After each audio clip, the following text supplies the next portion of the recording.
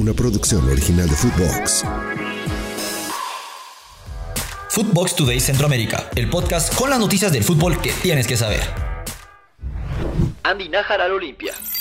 Najar ha confirmado su llegada al Olimpia y ha firmado un contrato para el torneo Clausura 2024 de la Liga Nacional de Honduras después de rechazar la oferta inicial del Olancho FC, y el futbolista de 30 años vestirá la camiseta blanca del León. El contrato tiene una duración de un año, hasta el 31 de diciembre del 2024, marcando así su regreso al fútbol hondureño.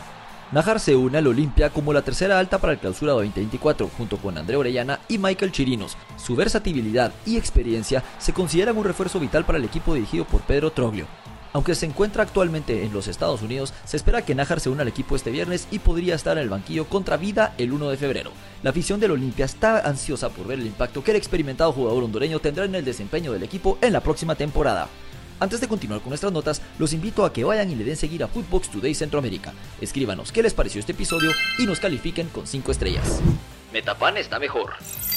El entrenador de Alianza, Jorge Rodríguez, compartió sus pensamientos sobre el significado de enfrentar a su antiguo equipo, Isidro Metapán. El equipo de Alianza se prepara para el partido de la jornada 3 del torneo Clausura 2024 contra Metapán. Rodríguez, quien anteriormente dirigió a Metapán, se muestra enfocado en seguir con la racha de victorias después de vencer al Águila, el actual campeón nacional. Aunque reconoce la base de Metapán por su experiencia previa, el entrenador no cree que haya una ventaja clara al conocer al plantel. Asegura que esperan aprovechar algunas debilidades que observaron en el juego anterior de Metapán para lograr la victoria. Rodríguez no confirma ni niega si enfrentar a sus exjugadores sería especial, enfocándose en la preparación y en revertir la situación actual del equipo, que actualmente tiene la oportunidad de hacerlo con el partido ante Metapán. Jair Asprilla lesionado.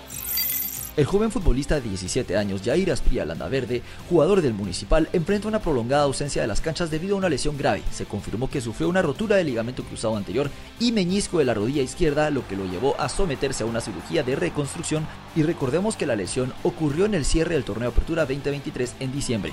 La operación tuvo lugar el 22 de enero y dada la gravedad se estima que su recuperación podría extenderse por 6 meses o más. La lesión también lo excluye de todas las convocatorias de la selección sub-20 dirigida por Marvin Cabrera. Asprilla, hijo del exjugador colombiano Carlos Enrique Asprilla, tenía planes de participar en el proceso de la selección sub-20 para el torneo clasificatorio hacia el premundial de CONCACAF y la Copa del Mundo sub-20. A pesar de haber entrenado con el equipo mayor de Municipal y debutando en noviembre del 2023, su enfoque ahora se centra en la recuperación. Hacemos una breve pausa y los invito a que escuchen nuestros otros podcasts de Nación Footbox Centroamérica, Footbox Guatemala todos los lunes, Footbox Honduras todos los martes, Archivo Chapín todos los jueves y Tribuna Mixta todos los viernes en todas nuestras plataformas de audio. Destino nuevo para Manfred Ugalde. Manfred Ugalde, el delantero costarricense que ha destacado en la temporada actual con el Twente en los Países Bajos, podría estar cerca de dejar el club según la información de Fabrizio Romano. A pesar de que el Twente, liderado por Ugalde, ha logrado una destacada posición en la Eredivisie, está cerca de clasificar para la Liga de Campeones. Se informa que el Spartak de Moscú ha enviado una oferta formal por el jugador. Las negociaciones están en etapas avanzadas y se espera que Ugalde se una al Spartak. Es relevante destacar que los clubes rusos están excluidos de todas las competiciones de la UEFA debido al conflicto con Ucrania desde el 2022. Aunque esta situación ha afectado la participación internacional de los clubes rusos, el Spartak de Moscú destaca en la liga doméstica, ocupando la quinta posición en la tabla rusa, y a pesar de las limitaciones a nivel internacional, el equipo moscovita muestra compromiso y competitividad en el ámbito nacional. Militao 2028. El Real Madrid anunció la prolongación del contrato de Eder Militao hasta el 2028 como parte de su serie de renovaciones. El defensor brasileño acordó una extensión de 5 temporadas más, asegurando su permanencia en el club, ya que su contrato originalmente finalizaba en el verano del 2025. Aunque Militao se encuentra actualmente recuperándose de una lesión de ligamento cruzado que lo ha mantenido fuera de juego desde el comienzo de la temporada, el Real Madrid ha decidido asegurar su compromiso a largo plazo, y a esta renovación se suma a las extensiones recientes de otros jugadores claves del equipo, incluyendo a Vinicius Jr., Rodrigo, Camavinga y Federico Valverde.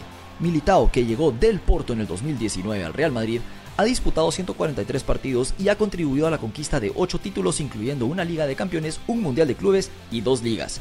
Hasta aquí llegamos con la información por hoy. Soy Andy Cruz Batres y volvemos mañana con más aquí en Footbox Today Centroamérica.